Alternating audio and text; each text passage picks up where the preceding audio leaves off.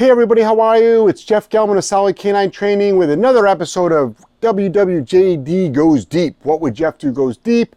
The inspiration behind this is from my podcast every Monday, Wednesday, and Friday. Wes, you relax everybody? Got an ear problem? Every Monday and Wednesday and Friday, I do a 1 hour Q&A podcast on YouTube where you ask your questions. We get over 100 questions on there. Really hard to answer them all. So I want to be able to expand on questions. I want to be able to expand on tools, philosophy, get people to understand a little bit more about the work we do. Also, the podcast tends to be a problem-solving podcast, so people are always asking me on how to stop stuff. So we're always talking about, apply a punisher, apply a correction. It's the opposite of a reward. Meanwhile, we do reward-based training here. So let's talk a little bit about that, actually, because so many folks are saying, my dog is a selective listener, or the dog keeps breaking command, or I give my dog a command and it listens to me, and then but it doesn't do anything. This is the thing. When we teach the basics, we're going to be talking about sit, down, and place. We're doing 3, 4, 5, 600 repetitions of that command with a reward-based program. So we use a marker-based system. So we use the dog's daily food, which is usually kibble, or every once in a while we use a little bit of dry liver. But since we do so many reps, we got to be careful about how much dry liver we give them.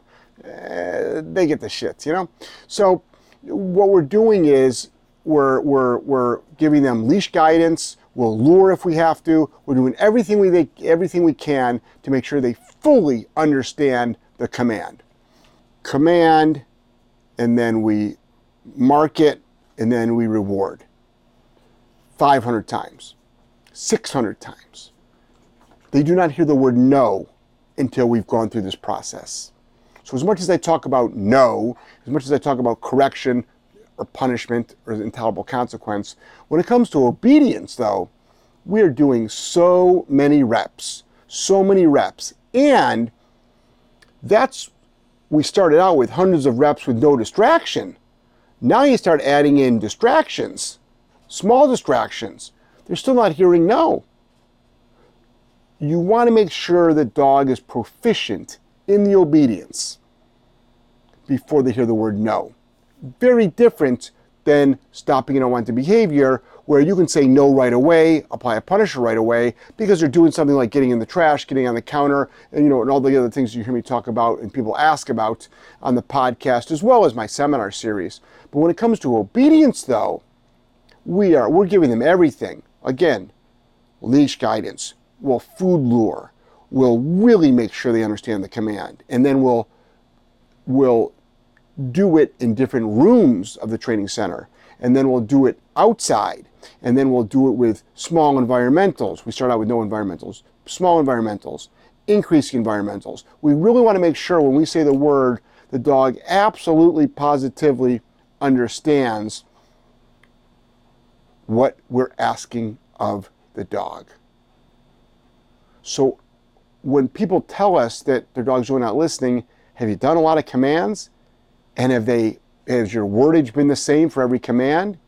Sit. Dog sits, leash pressure, lure, mark it, reward it.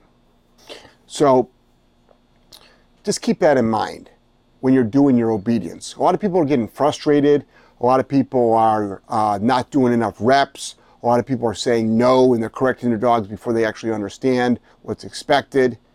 But we really want to take that dog through that process slow. We really want to take that dog through the process so it fully understands what we're asking of it. We want to take that dog through the process with distractions so it learns how to do things with distractions. Then we start holding the dog accountable. Hundreds and hundreds and hundreds of reps. That's obedience. So a little bit different than the normal what you hear me do when you talk about, how to stop things.